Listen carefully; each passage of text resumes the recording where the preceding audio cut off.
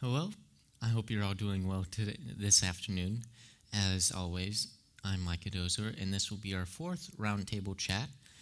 Joining me in just a moment will be Pastor Ron Dozer.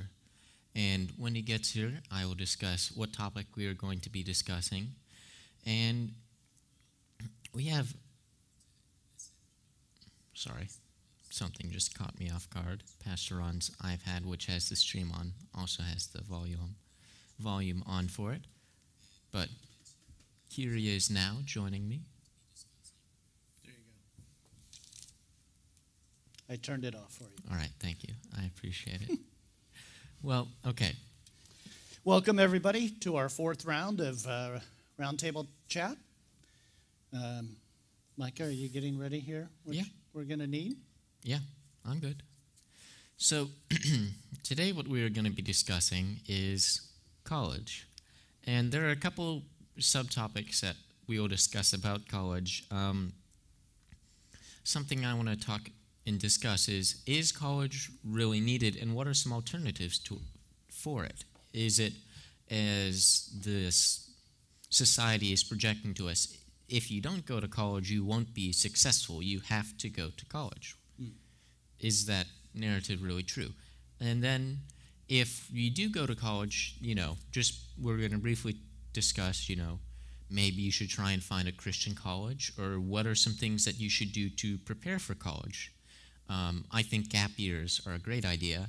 Regardless of whether you're going to be going into college or not, you should definitely, spend some time, save some money, get an idea of what it's really like in the adult world instead of just getting right into college. Can you explain what a gap year is? So what a gap year is, and it can be plural, gap years, a gap year is typically from the time you graduate high school, usually about a year, to when you enter in college. And that can be, typically it's, you work a job and you save money, but it can also be, you go hiking in the Netherlands and Europe or doing something fun, but that's not what we're encouraging.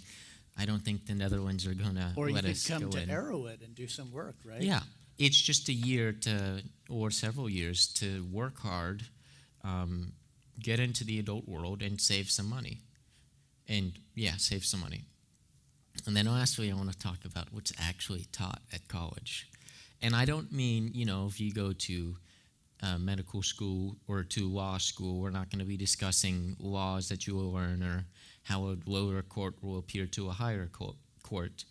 I want to speak on what you will be taught by your professors, the people in academia, different types of indoctrination, as it would be called. Some new ideas that are not supporting this, what we know as Christians and as conservatives.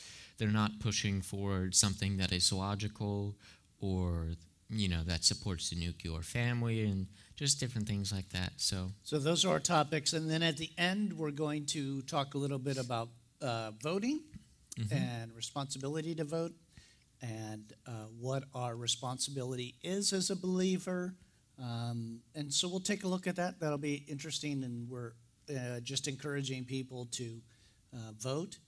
And not voting is voting. Yes.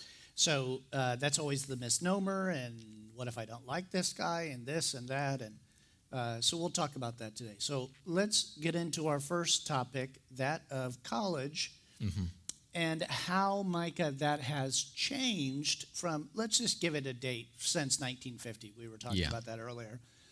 From 1950 on through the 60s, what that looked like far as an education, the value of education back then, and then today, where is it, are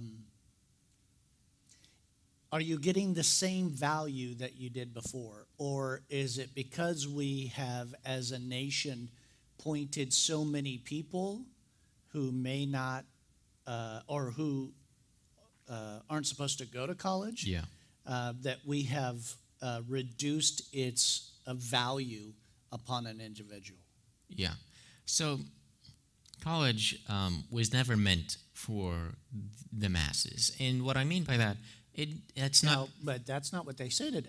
No. The idea is that if you do not go to college, you will not succeed in life.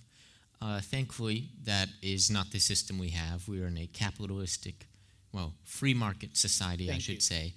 A free market society encourages entrepreneurship, trade jobs, trade skills. Yes, going to college. But college was never meant for the masses. It was meant for a small population of people in the society who would go to college to earn a new skill or earn a new set of skills so that they can pass that on to other people. That's why we have. Right. And it was specifically for a profession that you were going into that required that, be it a doctor, a lawyer. And I was just thinking of that, of like over in England with C.S. Lewis. Am I going to be a professor? These are some of the skills that I needed, but it wasn't for everybody because we had a wonderful other system in place. So you had college, but you also had this other side. But when did that start changing?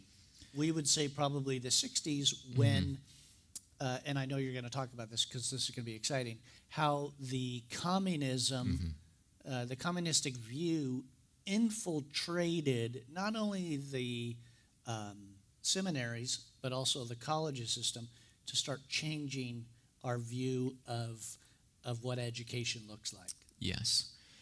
So, as we just said, college was never meant for everyone. It was for, like Pastor Ron said, if you are going to be a doctor, a lawyer, a teacher, and some certain skills you can advance your education in that skill, whether it's culinary or plumbing, electrical. You can get a certificate. All that is fine. So I'm not going to pick on liberal arts because I love the arts. I'm a huge literature fan. I enjoy art and poetry, but you don't necessarily need to go to college for one of those degrees. And there's nothing wrong with people who are in liberal arts because arts need to be taught. Sometimes they're even more important than STEM, science, math, and technology. But if let's say, you go and you get a degree in 16th century French art, nothing wrong with that. The Renaissance period is really fun. I'm sure you can learn a lot about, how art can be applied and different measures of art. But realistically, a degree in 16th century art probably isn't going to get you a job. Or the few job openings for 16th century art have already been occupied by the same person for the past 40 years. So realistically, getting that degree is not going to be smart. So when you go to college, it should be for a job that you will actually make use of that degree. Something that Charlie Kirk always says, the founder of Turning Point USA, he always says, what are you getting? Is it a piece of paper or are you getting a skill? You're a psychiatrist. Okay, well, that's just a piece of paper. It says that you're a psychiatrist. What is your skill? Can you code? Are you a culinary arts student? Can you go cook in a high-end restaurant and make money? Do you know how to do masonry or carpentry? Or can you read this document for me and tell me what it means because I don't understand it, because I'm not a lawyer? Can you fix my broken bones? What is your skill? Not a piece of paper. And there's nothing wrong with pieces of paper because there are still need for people, who have that degree. But what is your skill? What can you use that other people can't? Right, and I think you bring up a valid point that I think a lot of people miss, and we're going to get to how we get to that place of figuring out a major in college. But if in the United States there are only 20 positions for that said job, 16th century literature, then why in the world is there 3,000 kids trying to take that class and get that major? That makes no sense.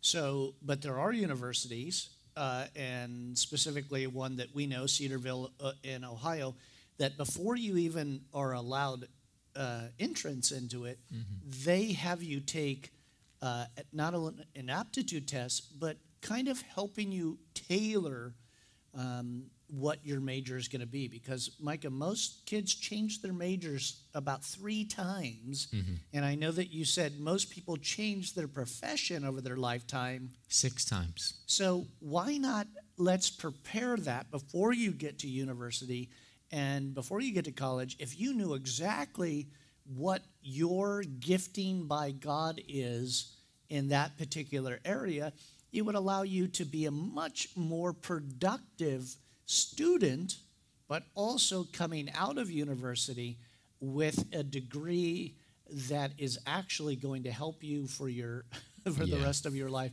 rather than just having a liberal arts degree and then working at Burger King, right? Again, nothing against Burger King. We love the Whopper. Yeah. So,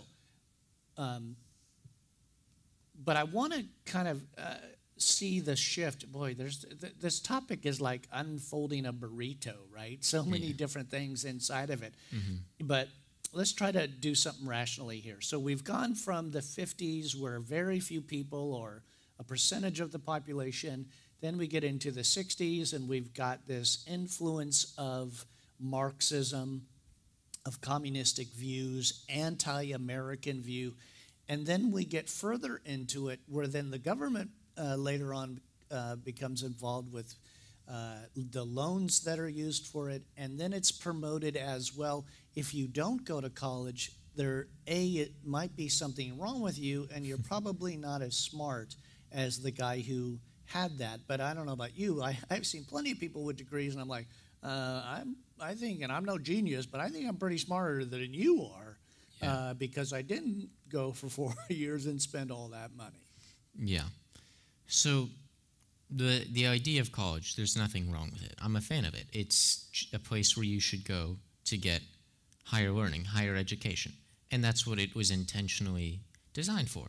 Now, not so much. And we'll get into part of that later. But like you said, this it was actually even starting in the 1930s, where you had communist Russians coming into the United States, whether they're KGB agents or, they had political power and they were simply sent over to the U.S. And so what they would do is they infiltrated, like you said, the seminaries. They infiltrated the government agencies, but also the school systems, the colleges. And so over time, they were able to become, speak more and more on communism and influence how things would be taught. And so now, which we will discuss later, you see this new kind of like learning and indoctrination and things that don't pertain to your degree, but you're still getting with your college experience. So that's one reason why maybe you shouldn't go to college. But like I said, college, as it should be, is a great idea. It's just not everybody needs to go. I have some statistics for us, which is my favorite thing. So this is from Finder.com. So they, let me read it to you correctly. So a total of 53.2 million former students, college students, say they're unsure about the value of their degree. They make up about 40% of the 130 million Americans who have completed higher education. So this is 40%. This is what they have to say. So the majority says, 40% of these 52 million people who went and got higher education said they are not using their degree.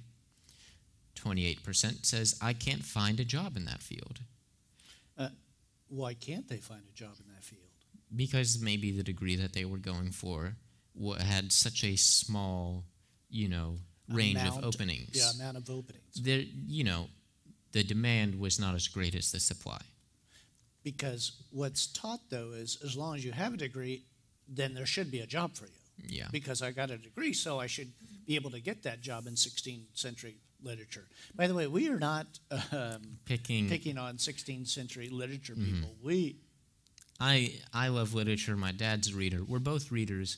It's just that there isn't a huge need for... Right. You should look at what's the job availability for that degree. Yeah. And if... let me give you an example of that, Micah. Right now, we know that there is a shortage of pilots and aircraft mechanics. Yeah.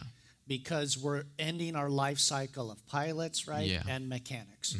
So if I was somebody looking for work today, I would say, okay, well, what is the job market look like? Yeah. And what are the jobs out there that are a degree, not my degree, but a degree will help me get the best job? Mm-hmm. Well, maybe as a pilot or an aircraft mechanic or somebody like that, I'm going to go towards those items that I can get my job at Boeing because I'm an engineer or I'm a pilot or whatever. So I'm looking at the list of careers and I'm saying, well, healthcare is up there and this radiological tech is up there, or this person in internet skills and coding is.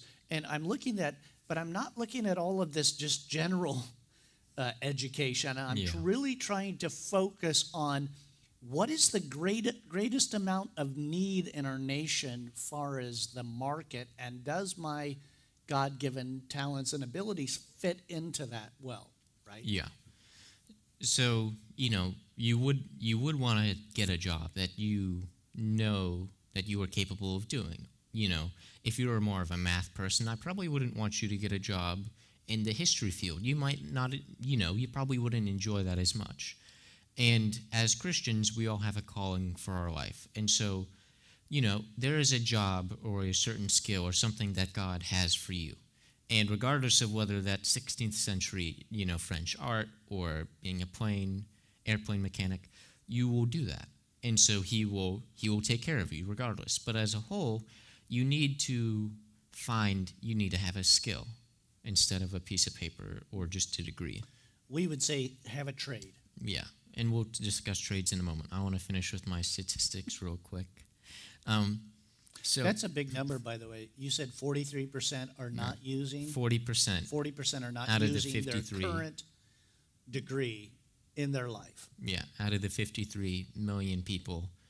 That's a big number. 40% of 53 million people out of the 135 million people who have completed secondary or higher education are not using their degree. 28%, they can't find a job in that field. 13%, they have changed fields than the degree that they have earned. 12%, they dropped out of college, and 6%, they changed their degree. So that shows that, even if you get a degree, you may not be able to find a use for it. You may have to find a different job. You may have to change careers or even change degrees. Mm-hmm. So before you go to college... Wouldn't it be a good idea to figure that out before? Yes. You don't go to college to figure your life out. You go to college after you figure your life out to say, okay, this is my situation right now. I can use college to improve it. So there's nothing wrong with college as a whole. I love the idea of it. But if you do go to college, you need to be going for a skill, not a degree. For the right reason. Yes. Because unfortunately, a lot of people are made to think that you can go find yourself. Mm-hmm. That's an expensive find yourself. Yeah. To go to university, and then you're going to get into. Again, some people don't even need to be there because they're going to be indoctrinated and walk away from their faith a lot of times too. So what we're trying to encourage you, we'll wrap up this portion of the college thing. I know there's more to talk about. Mm-hmm. But we encourage you, don't go to university to find yourself and figure out what you want to do with your life. You should do that beforehand. And if God doesn't have you specifically for that skill set, well, maybe you don't even need to go to the university. Maybe you need to go to tech, get an air conditioning degree or a license or a certificate, and go to work and make a really good living. Yeah. Rather than going and spending $60,000 to $100,000 on. I mean, think about the 40% of those people who spend all that money on a degree and they're not using it. It's like, wow. That could have been spent on a down payment on a house. Mm-hmm. Yeah, I want to touch on that a little more. I have some more statistics for you, so that's fun. Keep going.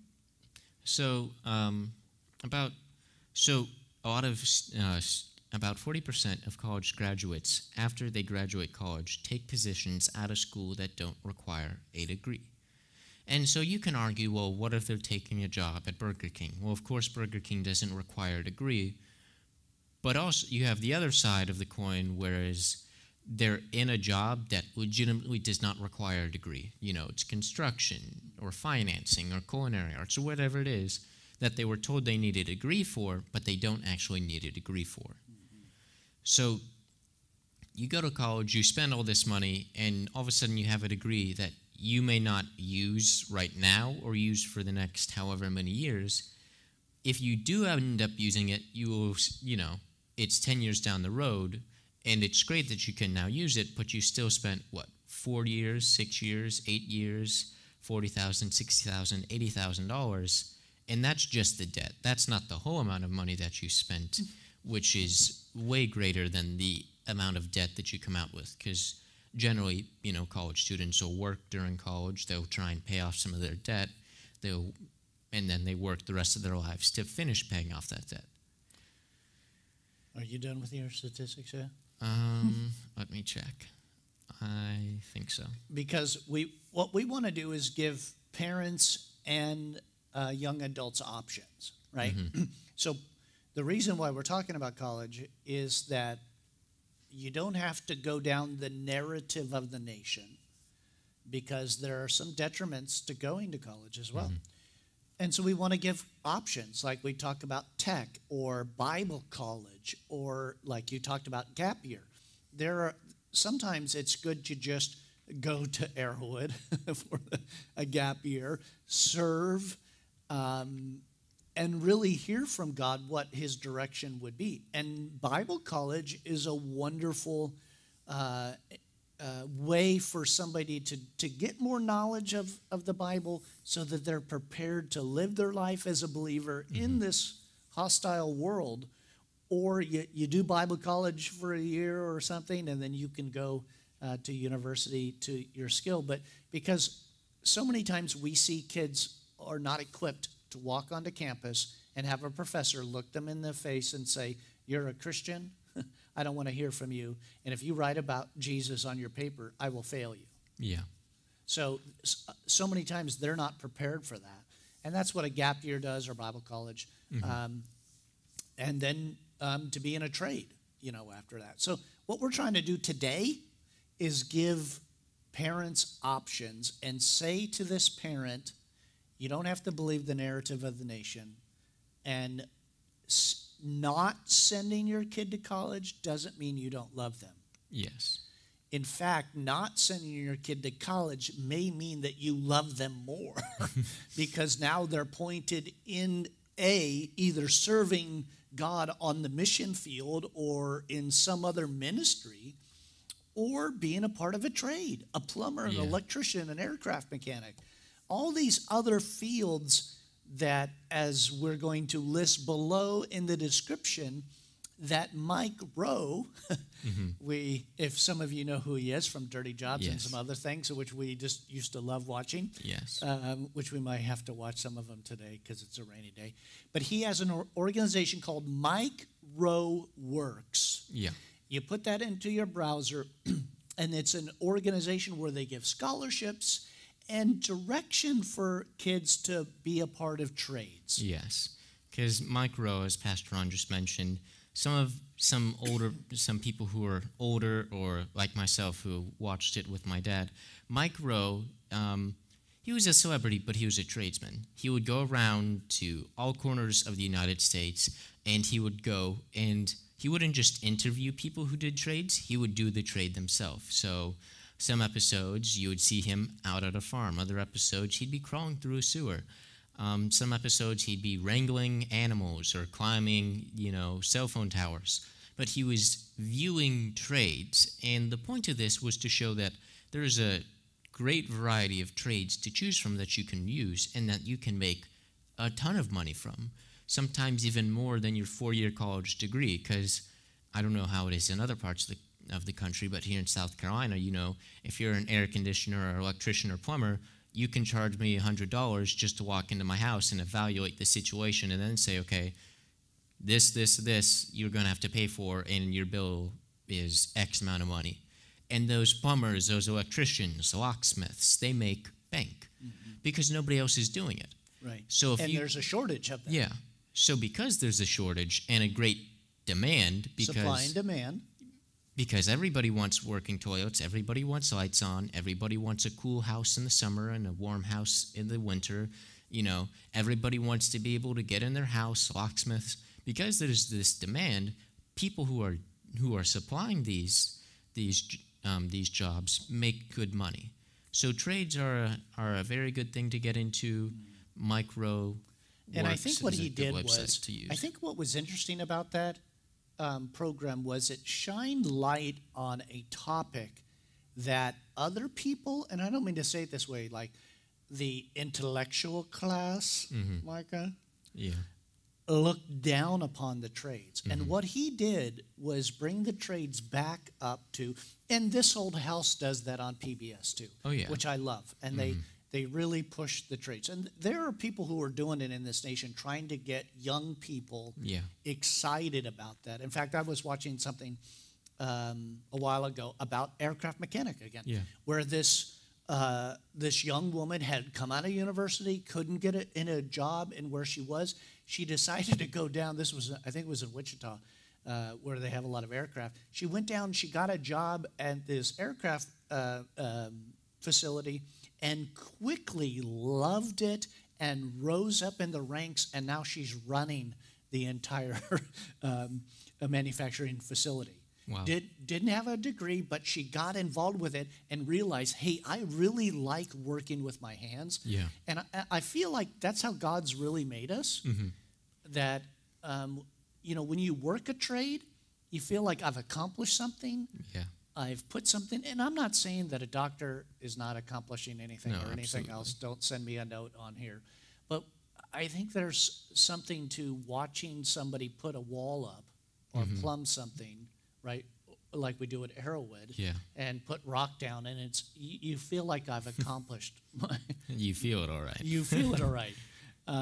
And I think that that's wonderful to bring back this option for so many young people that, hey, I can have a good living and provide for my family and be satisfied in my work, and I didn't have to go into debt, and I didn't get Yeah. a Marxist view of life Yes. or an entitlement view of life. Don't you think it's interesting, Micah, that, I mean, I don't want to go totally crazy here, but I think a lot of what we're seeing as the peaceful protesters are college kids. Are we seeing a lot of plumbers and electrician and aircraft mechanics out No. there? And you can get into a debate where, you send college kids in and they're just fed these lies, and then they think the system doesn't work because to them it didn't work for them. And so what do you expect from them? Well, the way that they're approaching that is, I've done everything I'm supposed to do. Yeah. I've got my degree. Well, if I'm not hired, the system must be broken, Yeah. not me. Well, yes, but your 16th century literature, Yeah. you're not going to get hired by that. That's not to say that the system cannot be improved, but as a whole, your choices, what were your choices to get you to the place where you were at? So this little mini segment is just college is a good thing as it was intended. It's no longer really that way anymore, and we'll discuss more indoctrination in just a moment. But, you need to, if you're going to college, you need to be going for a skill.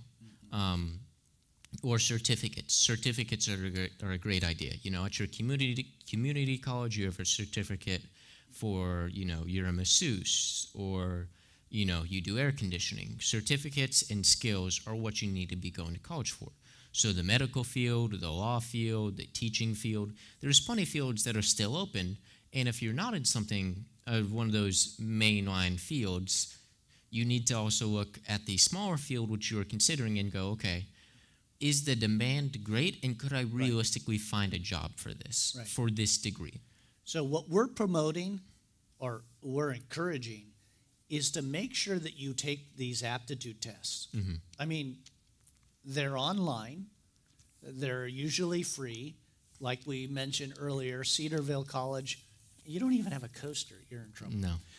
Cedarville College and some of the other universities, they have this, so you can take these aptitude tests and find out what your personality, your likes, your dislikes, and where that fits into that career.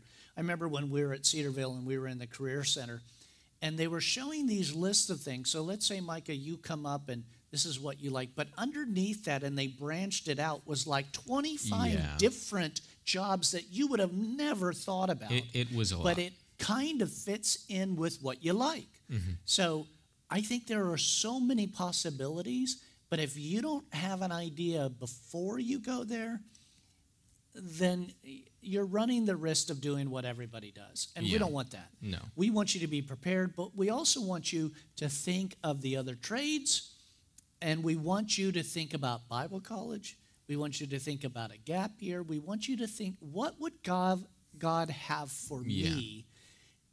And listen, let me say this to parents. Parents, have you even asked your kid what they want to do? Mm-hmm. That's number one. And I don't want you to go down this path as a parent like, if my kid does not go to college, they will never succeed. That is false. That's a lie. And that is perpetuating this false narrative that isn't true. Mm-hmm. And what we're seeing at least is that if you do that, your kid is going to be indoctrinated in the ways of the world. And not always, but unless they are really strong as a believer and their ways, then they're going to go down the path that we're seeing right now. Yeah. So that's just the first little segment that we want to do. Now that was the first segment? Yeah. The last segment is college indoctrination, which, as you can see, I'm smiling because it's a fun subject for me. It's just a light subject. Yeah, it's just a light subject after lunch, after church. I do want to say, though, something that is also needed more of in this nation that we haven't mentioned at all one bit is good public servants. Not politicians, because a public servant and a politician are two separate things. But it used to be. Everybody was public servants. Well, it used to be that you went into politics to be a public servant. And then after, 12 years in the Senate, 8 years in the House, presidency, governorship, mayoralship, city councilman, whatever position you went in for, you did your 1 year, you did your 1 tenure, your 2 tenure, even 3 tenure stint, and you're out. You go back to living your life. That's how the founders wanted it. That's why President George Washington, after 2 terms, even though as long as he was living, they would have wanted him in office because he did an amazing job as president, but he said, 2 terms is enough for me. I'm going to go back to living my life. And everybody up into, who was it, FDR? Yeah, I don't remember. I forget the president who went on, I can't remember the president. It might have been FDR who had 3 terms, even went up to a 4th term, but was failing and died. So you had a president who would have been in office for 16 years. That wasn't really needed.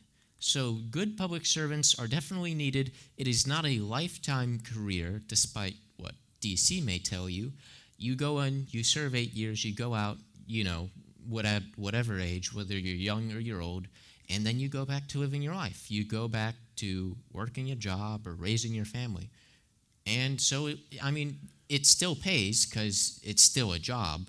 So being a public servant isn't such a bad thing and can definitely be considered. Which includes today firefighter, police officer, first responders, working for the county, the city, right, in a in the parks department or in the building department. So there's a lot of that opportunity for people. Yeah. So just being a public servant, whether it's on the more physical side, such as Pastor Ron mentioned, being a police officer, it's a dangerous job, but it's a job that we can all appreciate. Although sometimes you will be called to it, sometimes maybe not. But you have police officers, firefighters, paramedics, the more physical side of that. You also have senators, congressmen, governors. And I would rather have a Christian conservative in that position than a liberal.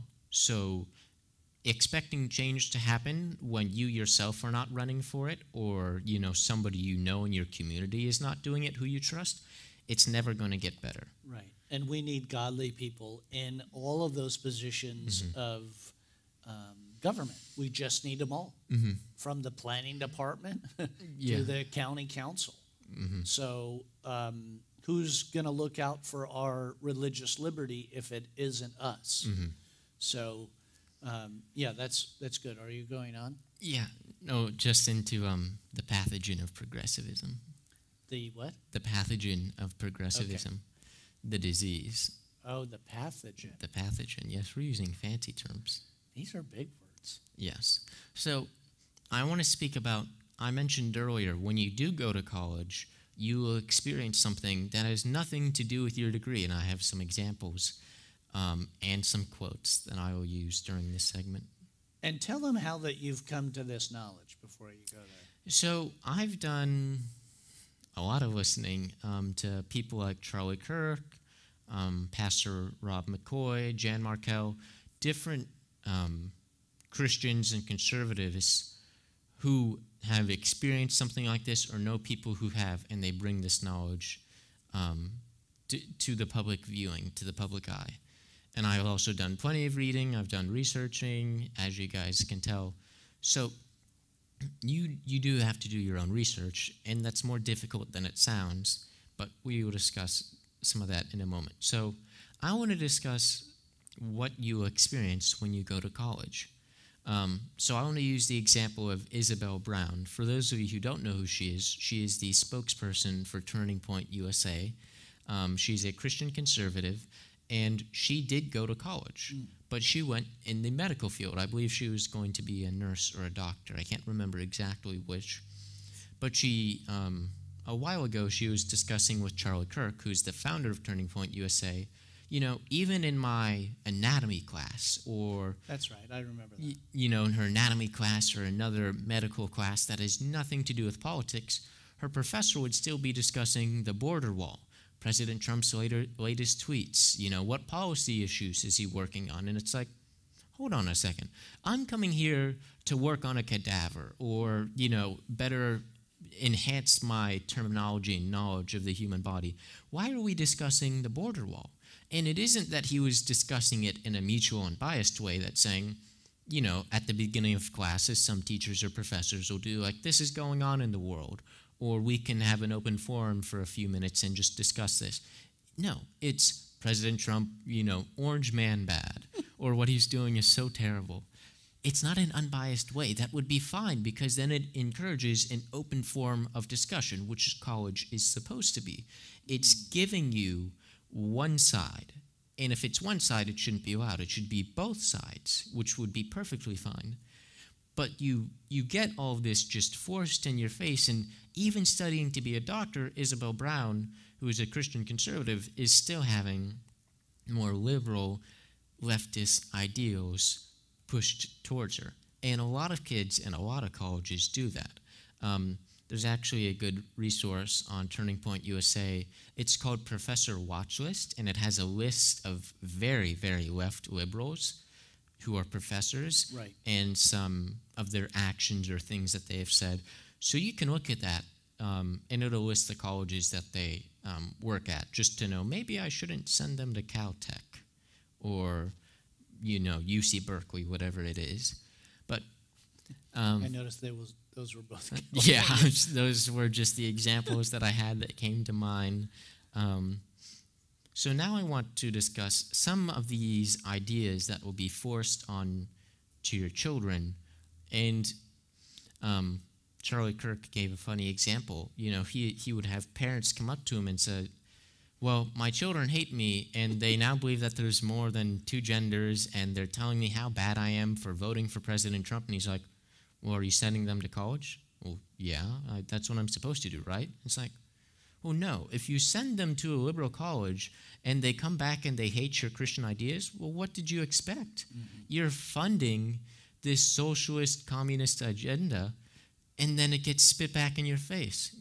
And they're shocked. And you're just so shocked. And I feel for the parents who are experiencing this. They might not have known that at the time. But you can't, send your kids to a liberal college and then be surprised when they come back, gay, or when they come back saying what a Christian believes in is wrong, or that evolution is real, and these or the system is broken. So I want to discuss some of those philosophies that some of you may not have heard of because they are new-ish, but I mentioned earlier the communists in Russia sent plants into the seminaries, the colleges, and the government, the three main places that they were sent. And now in the media, but they chose to do that voluntarily. There's no Russian plant in the media, I can assure you. The media doesn't need help. No, they don't need help with that. So I have a couple quotes that I want to use before we get into it. So this is by Nikita Khrushchev, the former premier of Soviet Russia. Nikita Khrushchev, thank you. He says, and I'm quoting, "We will take America without firing a shot. We do not need to invade the U.S. We will destroy you from within." So how do you do that? Well, I have another quote that I actually have from memory. It's by George Orwell. It's to control the present, you need to control the future? And the past. Well, it goes to control the present, you need to control the future. And to control the past, to control the future, you must control the past.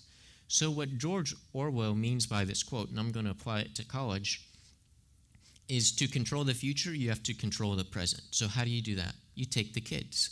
And so now you have these kids who've been raised for the past 60 years going to these liberal colleges. And so now they become the future. And now the future looks back at the past and says, the past was terrible. America is awful. The nuclear family is terrible. Christians are oppressive, and they force their ideology and their dogma onto everybody else. And we must cancel that all out. Yeah. And so that's how I want you to take that quote from George Orwell.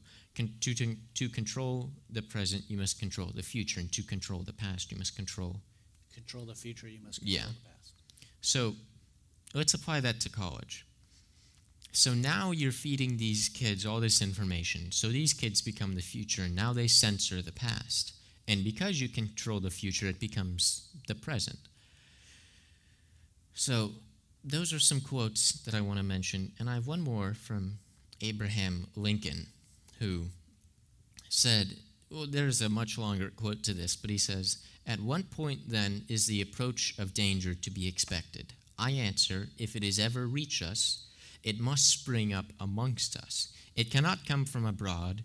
If destruction be our lot, we must ourselves be its author and finisher. As a nation of free men, we must live through all time or die by suicide." So what he's saying by this quote, and previously in the quote, he says, all the armies of Asia, Europe, and Africa could not drink from the Ohio River or cross the Blue Ridge Mountains. Destruction has to come from within the nation. Abraham Lincoln said that. The former premier of Soviet Russia said that. George Orwell gives us a quote that can kind of be, applied generally to the whole nation. I'll tell you, we're going to have to do an episode just on George Orwell. Well, George, he did some things that, not good. But for the most part, he was a brilliant, smart man. So I want to talk about postmodernism real quick, and I'm sure some of you are confused. Well, what is postmodernism? So postmodernism is this idea that that everything is relative. There is nothing is concrete.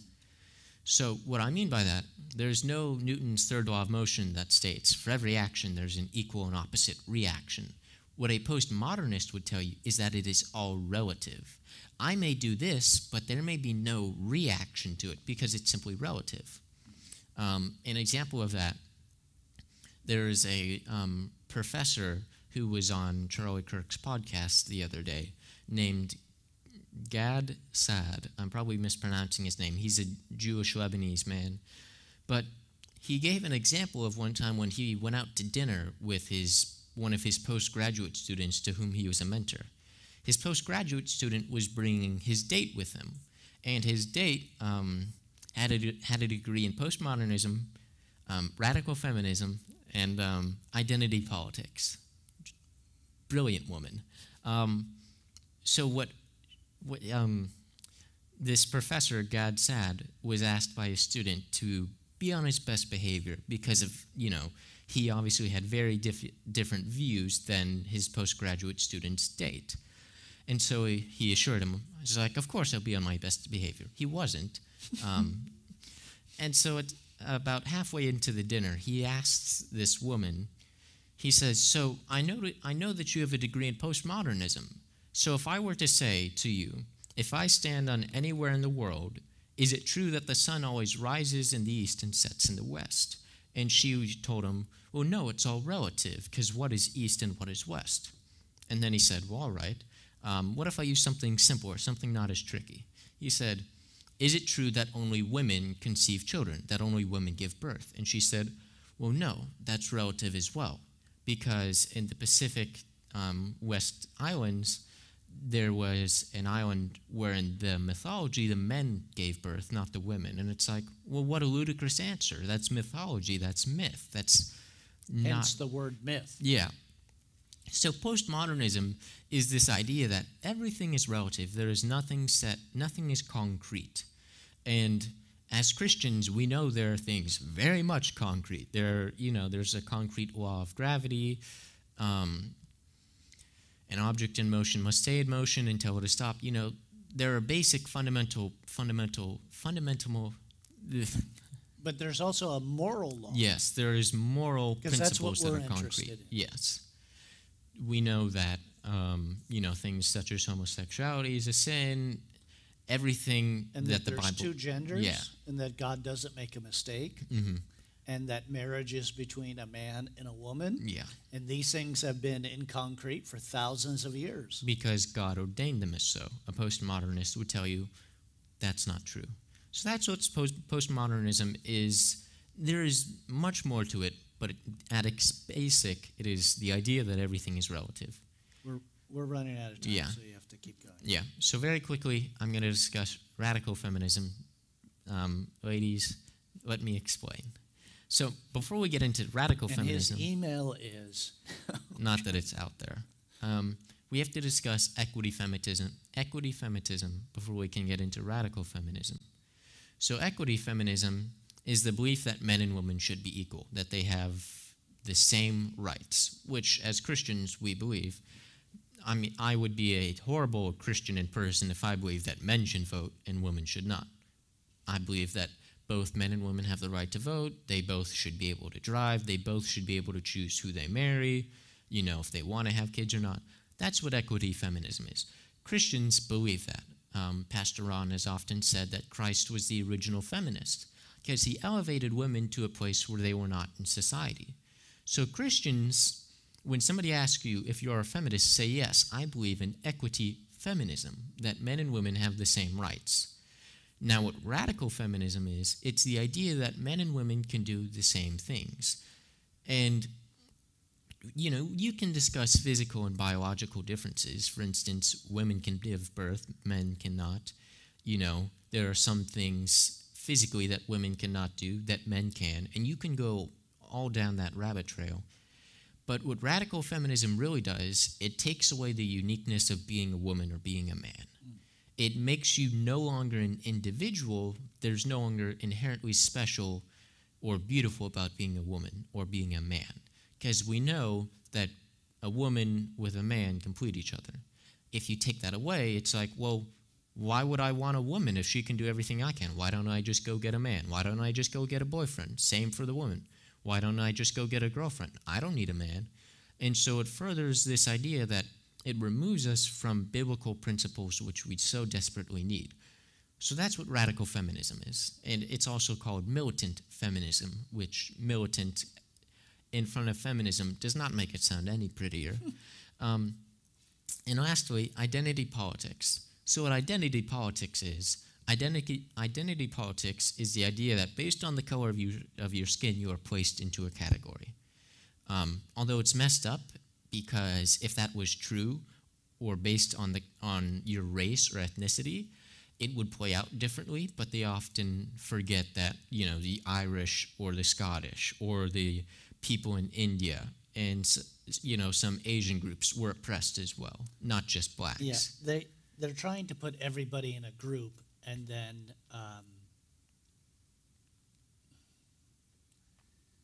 the reason why your group isn't doing well is because of this. Because of previous events that have happened in history. Identity politics, I'm sure all of you are drawing the conclusion that it plays a lot into black and white, which everything in fact is not black and white, contrary to what the media would have you believe. Identity politics says, well, because you're a black man, you are now a victim of what happened 150 years ago. And because you're a white man, you owe this black man repercussions for who your ancestors, which for all we know, this man could be from South Africa, what your ancestors did to this black man's ancestors. That's identity politics. Puts everybody into a category, and because you're in a category, just like radical feminism, there is nothing inherently special about you. You are now just a part of the majority.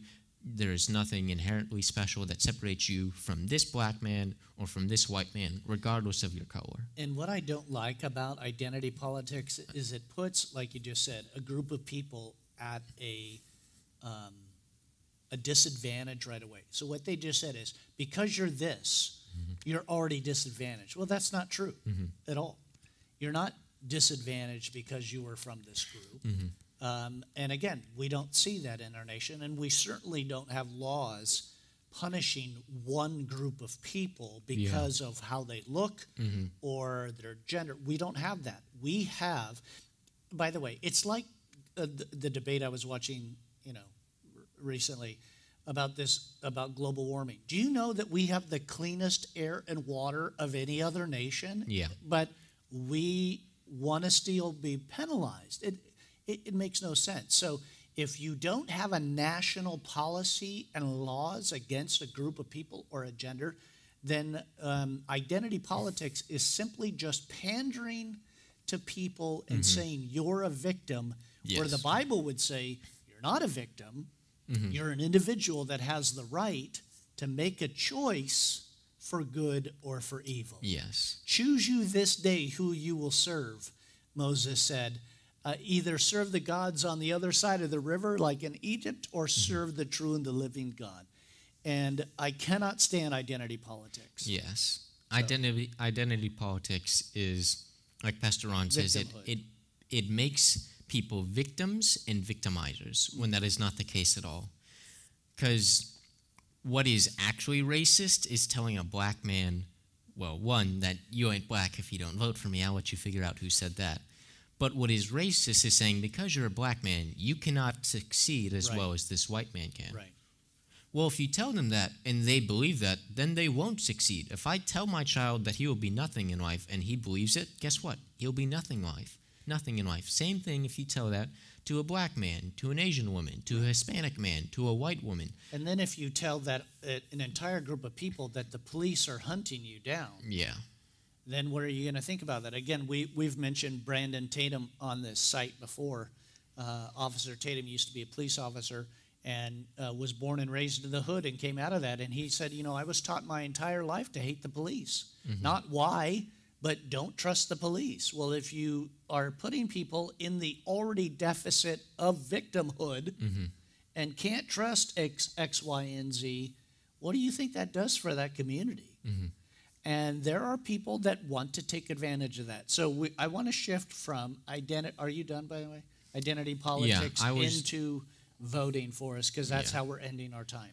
And we will discuss that quickly because we're running out of time. I'm just going to finish this by saying postmodernism, radical feminism, identity politics are just 3 of the many things that your children will learn if you send them to college. Yeah. And if you don't believe us, go to Turning Point USA or on YouTube and watch some of the videos where they go onto the campus and they ask just basic questions.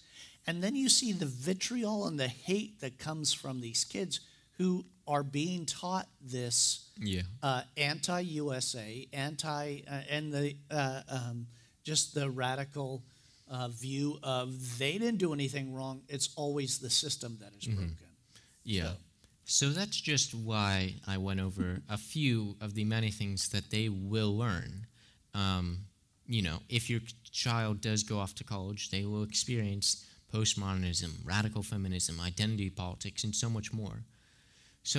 But if they do go, we want to encourage them too. There are organizations like Turning Point. There's different organizations, and my wife went to the University of Davis of California. Yeah. And she was able to find a church group and be a part of it. And Yeah. that really helped her through the crazy of UC Davis. Mm-hmm. And without that, I'm sure that she would have fallen into the same idea of, well, this is what I am now as a university student. So we encourage you to get help from others who are like-minded. So to wrap up the whole college thing, Micah, let's do it this way, and then we'll go into our voting and end, is not everybody needs to go to college. Yeah. There are other paths, there are other trades. There is Bible college, there are gap years, there is serving, there is missions, there's missionaries around the world that are in places to go and to serve Christ and be a part of that.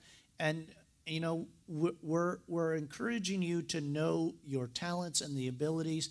Take some of those placement tests, find out what you really want to do. And again, parents, don't be upset that they're not going to go to university. And I would say praise the Lord that they're not going to go there and do that and rather do something else, and be proud of that. Encourage that. Encourage plumbers and air conditioning and all these other trades. It's like the age-old joke where the teacher points outside the classroom window to the garbage man and says, if you do poorly in school, you'll be just like that guy. Well, joke's on the teacher because the garbage man makes more money than the teacher and has better health benefits.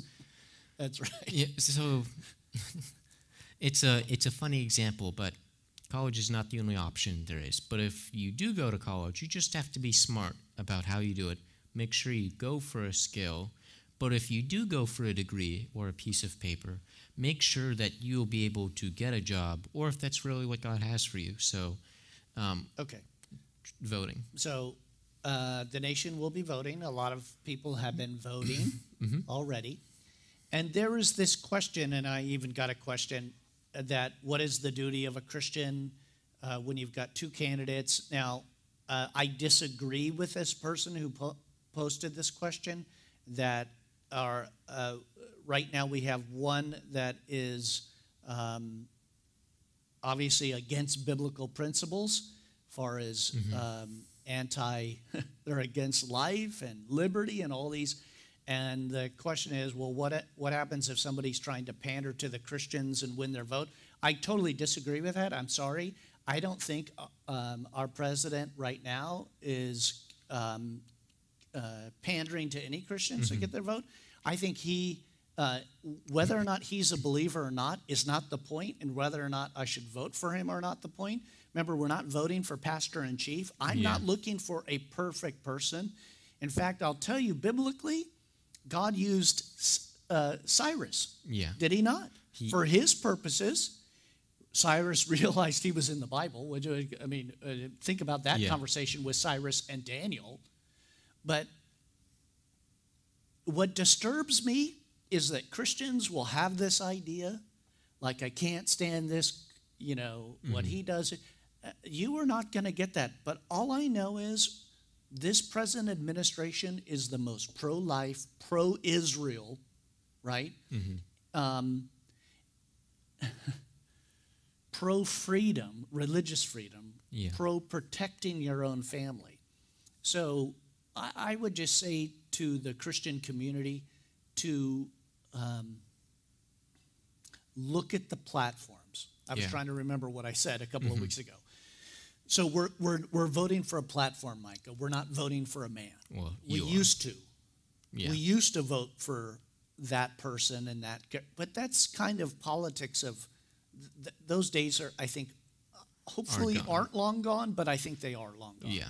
That now we're voting for this platform. And I think for me as a follower of Christ, it's very easy for me to vote for the guy that's helping Israel, helping the unborn and the fetus, allowing me to have services with everybody else, pro-religion, and I mean, allowing you to worship however you want. Pro-protecting your family, your ability, my ability to protect my family. Yeah. And for free market, getting government, you're so tired that after I was the one I who have a got bad up habit early. of yawning. So pro free market, letting you decide where you should spend your own money rather than the government telling you how to do it, right? Yeah. And I want to say, because I've seen this argument a couple times on the internet with Christians who will say, I cannot vote for the present administration. I have to vote for the other side of the aisle because there's a passage in the Bible that says we are to take care of the young or the poor and the widowed, and this present administration is doing nothing for that. And to that I would say that But I would disagree with that. Well, I disagree with that, but factually it's incorrect that this present administration is doing nothing for the poor or for the young or for the widowed. For the young, real quick, I don't think there's been an administration in recent years that has fought more against child trafficking, sex trafficking, pedophilia. As far as the poor, our poverty level, our poverty rate in the nation was going down before the coronavirus, and now it's having to go back down again after going up. Yeah. So the idea that he's doing nothing for the poor is incorrect. And again, with the poor, what gets people into poverty is drugs sometimes. There's other things, but drugs ruins this nation a lot. Bad choices. And bad choices. Right. But I want to use this idea of drugs. Which president has fought harder than this present president to get rid of drugs, illegal drugs, cocaine, heroin, methamphetamine, all these drugs that harm people and hurt them and kill them, opioids. He's trying to get rid of all these drugs to protect our citizens in our streets. And for the young and the widowed, you can use the VA as an example. He's giving more funding to the VA. He's trying to protect our veterans and help them and protect the old. So he's doing all these things for the young, the people who are poor, who are destitute. But you also have to remember, Christians are called to do that. Nowhere in the Bible does it say for the government to take care of the poor, for the widowed. It is called for the Christian, the individual, not the government. Role. So if you see people on the street, it's not for the government to come in and help them, while the government should help them, because we should have Christians in government, and they should go, I should help these people. Yeah. The church, it is the church's responsibility first and foremost. So the argument that he's doing nothing for poor, for the widowed or the lame or whatever your argument is, it's false. So you really can't use that to justify voting for somebody who supports killing babies. But if you want to go ahead and do that, take it up with God. Yeah, and I think we really need to just continue, Micah, looking at the platform of that, because what is the platform of this? Now, I've also had this argument from within the church. It is, well, I'm going to vote for the worst guy because I want the whole system to collapse, and then Jesus will come. So it doesn't really matter. He's coming anyway. Yeah. So that's the Judas Iscariot model, which is, hey, I'm going to kind of help this out. And whether or not this is exactly what Judas Iscariot was doing, who knows? I'm going to help this situation. I'm going to push it in the right direction. I'll turn him in. Jesus then will go, dun, dun, dun, and then kill all these Romans, and we'll get this kingdom thing going, like we talked about today in service. I just think that's a poor way of looking at it, because what happens if Christ does not return like people think? Yeah. I could have said that a couple of ministrations ago, right? But I'm supposed to occupy until he comes, which means, like we talk about Arrowwood, we build cabins. We build these things knowing it's all going to burn eventually, but we're still doing what God has called us to do. Yeah. So I think there are arguments in the church for voting that just don't hold water and make any logical sense to me. Well, there's no evidence to support these claims. And I'm not saying if Jesus came back, he'd vote for this administration or for this administration.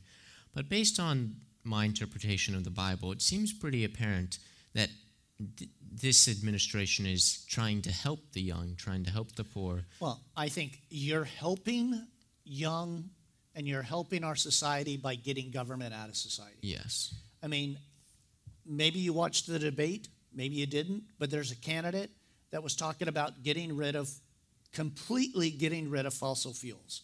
Now, Yeah. I don't want to be the smart one here, Micah. But that's a huge part of our economy. Okay, so give me 1 minute to play this thought out. We're creating all of these electric cars, and everybody has iPads and phones and all of this stuff. And then we want to have this Green New Deal that they keep talking about, and we're going to have renewable energy.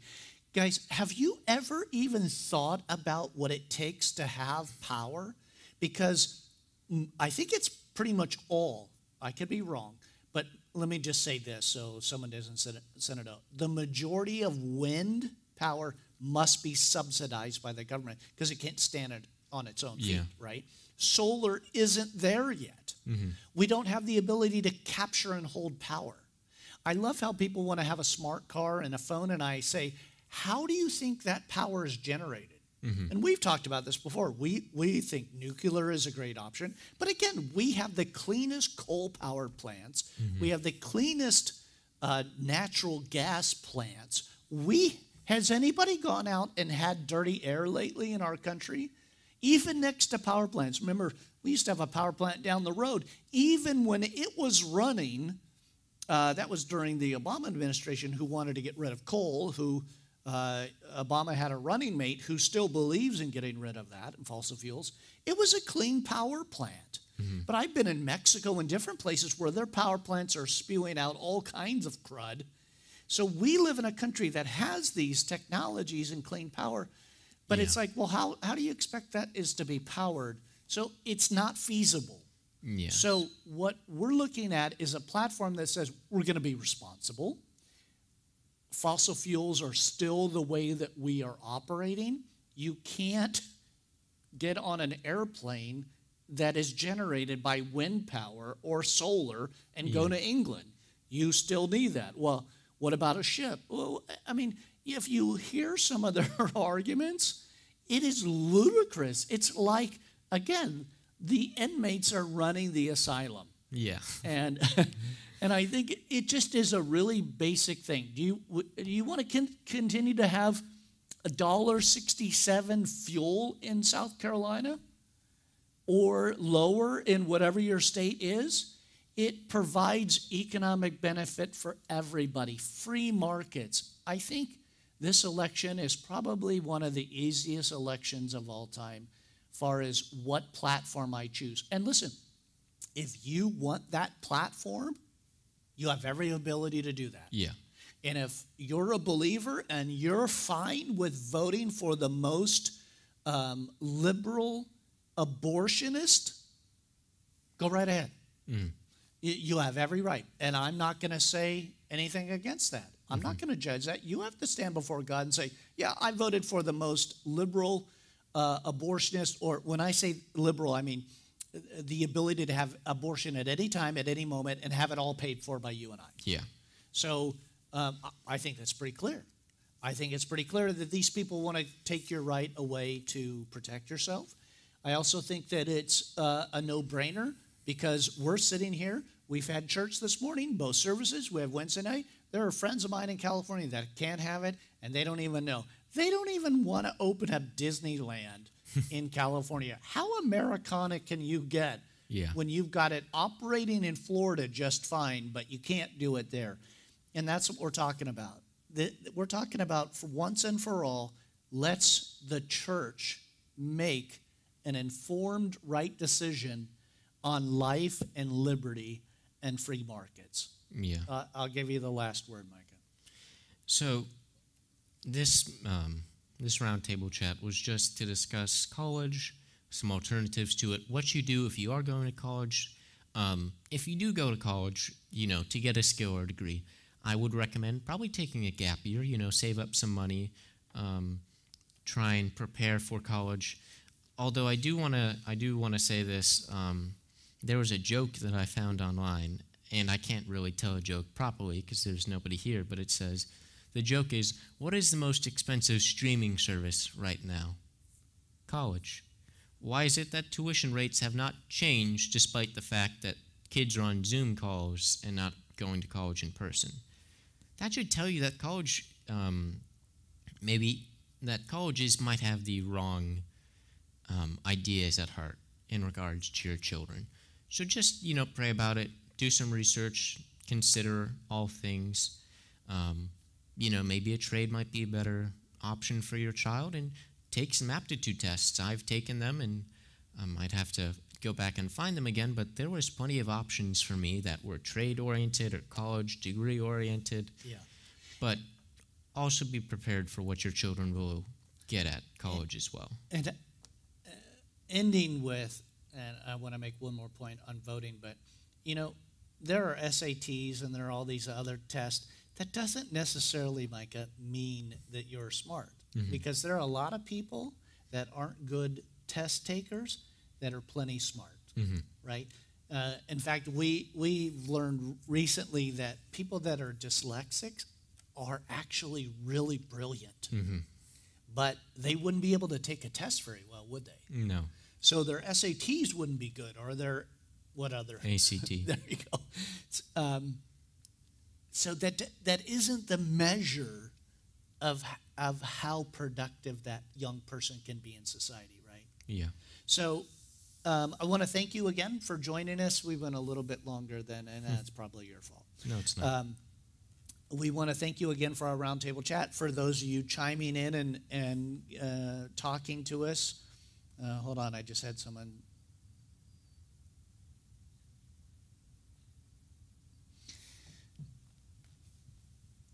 We need to vote, church. And most of the time, the church likes to sit this one out. Well, This is not the time to sit out. And again, Jesus tells us to occupy, which means live like we expect him to return, but live like we expect him not to return soon, and then provide something for the future generation. Yeah. What am I giving you, Micah, if I don't vote? Mm-hmm. What am I giving the next generation if I don't vote biblically? And I love how someone said this, they sent a note, what's important to God? Mm-hmm. Micah, what's important to God? Identity politics? No. Social justice? No. No. God's in favor of justice.